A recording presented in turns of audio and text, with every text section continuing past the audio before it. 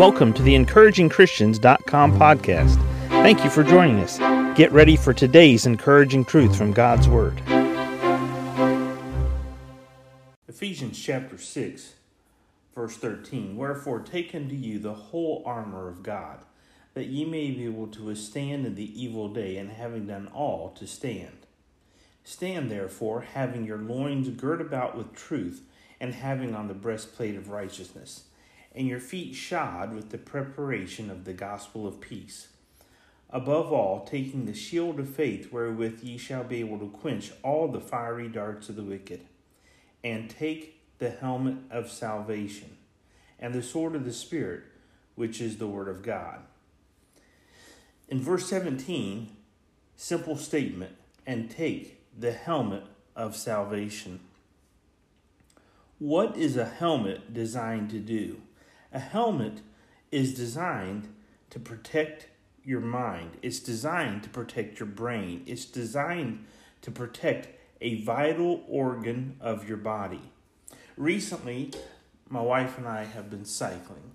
And riding bicycles and cycling, depending on where you're at and what street or roads you're on, you might want to wear a cycling helmet or a hat, a bicycling helmet to protect your head.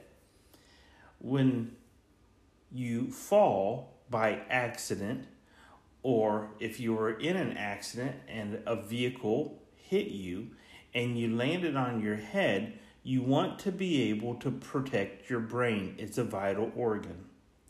In the Christian life, our thinking determines so much about the rest of what happens in our Christian life.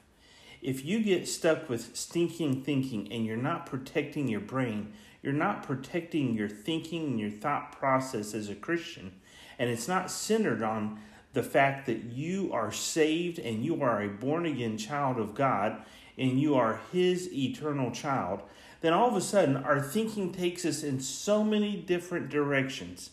We get hit with those fiery darts, and we allow those thoughts from the enemy that hit us to lead us astray and lead us down the wrong thinking paths. And take the helmet of salvation.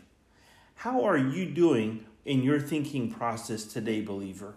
Are you keeping your thoughts centered and focused on the fact that you are saved? You are God's child. You are God's forever forgiven child. You have a home in heaven prepared and waiting for you. This world is not your home. You are just a passing through. Believer, what is going on inside your helmet of salvation? Thank you for joining us today for the EncouragingChristians.com podcast. Please explore our website for more encouraging truths from God's Word.